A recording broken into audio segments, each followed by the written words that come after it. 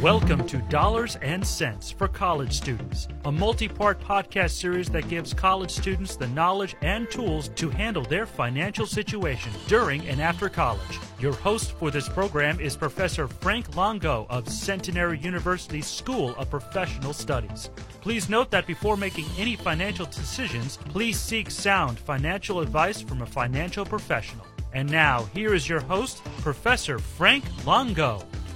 Hello, and welcome to Dollars and Cents for College Students. Thank you for joining us. The most recent inflation figures indicate that the current inflation rate is more than 9%. This is despite a recent reduction of gas prices. The newest rate will likely accelerate the Federal Reserve's interest in increasing interest rates this year. Remember the fear that's associated with higher interest rates. It's a fear that they can cause a recession. So let's define a recession. It's a significant decline in economic activity for 2 consecutive quarters. It is measured in terms of GDP, gross domestic product. In other words, the economy slows down in its production of goods and services for an extended period of time. To compensate, businesses cut their costs so they can conserve cash. This can impact employees, as some will lose their jobs. It can also impact investors, as it stops companies from investing in equipment and growing. In the early stages of a recession, the stock market typically falls. Markets are forward-looking, so they anticipate a recession's end well before it's over. The trouble is that anticipation involves predictions based on current information, and current information seems to change every day. This causes volatility, wide swings in stock prices, and that scares investors, as it should. World events have been troublesome and unpredictable for some time. Going back to the financial crisis in 2008, that was widely unpredicted, except by a few economists. And very few people listened to those economists' warnings. The Federal Reserve, the U.S. government, and large companies did not anticipate. COVID-19 was not predicted. The Russian invasion of Ukraine was predicted and anticipated, but the expected outcome was grossly wrong. The United States expected the war to last for about 3 days.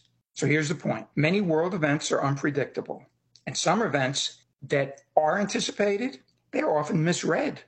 World events have long-lasting effects. Savers are still paying the price to this day for the financial crisis. Low interest rates on bank accounts, especially when coupled with high inflation, erode the value of savings accounts. Efforts to stimulate the economy during and after COVID contributed greatly to the current inflation. The Russia-Ukraine war has also greatly impacted inflation, and the war is not yet over.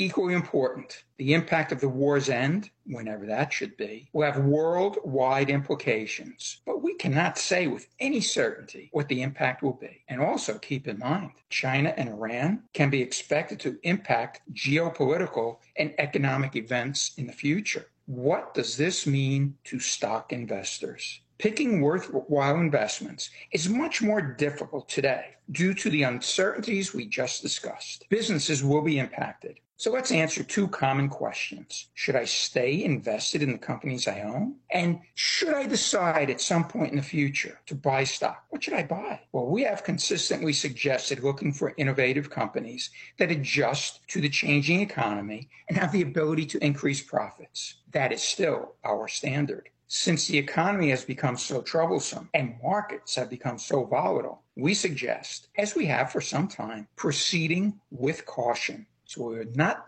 suggesting that you go out and buy stock, but we are suggesting that you consider certain points that when things change, you will be prepared to make good investments. We suggest holding on to, and if you make new investments, companies that pay and increase their cash dividends. Let's begin with a definition of cash dividends. These are payments cash payments to owners from corporate profits. To pay a cash dividend, corporations must have two things. One is cash. You can't pay a cash dividend if you don't have it. Second, they must have profits. Legally, a dividend can only be paid if the business is profitable. Having profits and extra cash, money that is not needed to run the business, is a very positive sign of financial health. So companies that increase dividends and have increasing cash balances, they have a much healthier financial position.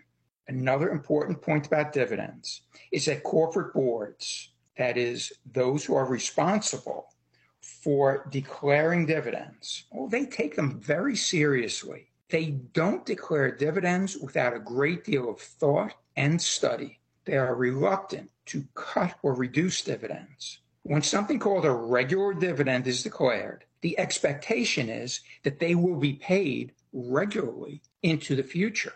The expectation is that the payments will continue. Declaring a dividend is a sign of optimism on the part of those who know the business well, that profits will continue and extra cash flow will be available to pay the dividend. Now for the dividend-paying companies and recessions. Stock prices typically fall during recessions. This is due to the economy. Companies that are expected to perform poorly during a recession typically fall the most.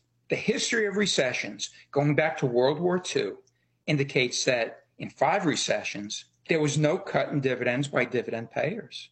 In the worst recessions, dividends were reduced by 3%. Another point, the stock prices of dividend payers historically perform better than non-payers during recessions. We should note that the number of annual dividend payments has hit new highs every year for the last decade. That trend is expected to continue. Profitable companies that consistently pay dividends typically include those in healthcare, utilities, and telecommunications. They are in consumer-focused industries that offer goods and services that are required regardless of the economic climate. That is why they have profits and cash during difficult times. To evaluate dividend payers, we consider the dividend yield. This is the dividends paid per share divided by the per share price of the stock. If a company pays a dividend of 50 cents per share, and its stock price is $10 per share, the dividend yield is 5%. And this means that on an annual basis, an investor receives 5% of the purchase price back in the form of a cash dividend. Of course, the price of the stock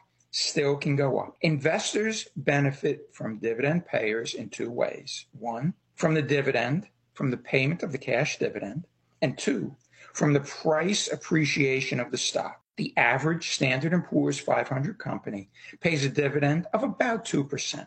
Companies that pay more than 2% may be attractive, and such dividends may be a good thing. But be careful for too much of a good thing. When dividend yields exceed about 5%, we need to know why. A high yield can be a sign of risk. For example, Altria, a cigarette manufacturer, the one that makes Marlboro cigarettes, currently yields about 9%. The reason is that the U.S. government wants additional regulations to be applied to cigarette companies. And they are investigating Juul, a vaping company owned by Altria.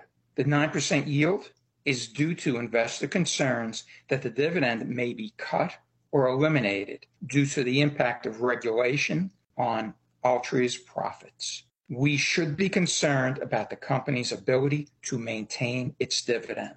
If it can't maintain its dividend, the price of the stock falls. That is the history. There is a tool to help us assess the viability of the dividend. It is called the dividend payout ratio. It is the ratio of the dividends paid per share to earnings per share. It tells you how much of earnings are being paid out as dividends. A high payout ratio can be a sign of a problem. Remember that ratios are not conclusive, but they are useful in that they indicate areas to look into. They don't necessarily give you answers, but they can tell you what questions to ask. So when a company has a high payout ratio, they may be paying a lot of their income in the form of dividends, and that income may decline during a recession. And if the company is forced to lower the dividend or eliminate it, the price of the stock suffers. It goes down. Another area of concern is the debt load of the companies, of the dividend payers, how much it owes to creditors. So debt is a claim against the company. It's not necessarily bad unless the company has too much of it.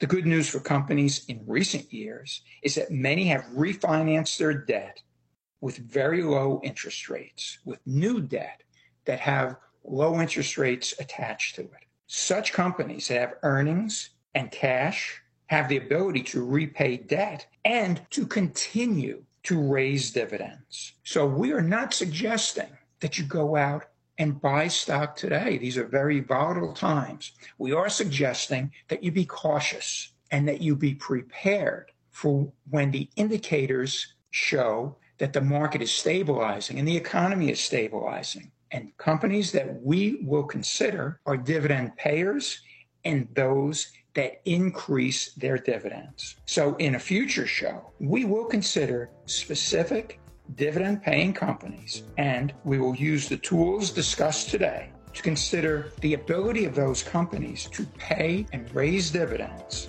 should we be interested in buying those companies in the future. Until then, stay calm, thoughtful, and purposeful. You have been listening to Dollars and Cents for College Students with host Frank Longo. The opinions on this series are those of the host. Before making any financial decisions, be sure to consult with a financial professional such as a certified financial planner. For more information, visit cfp.net.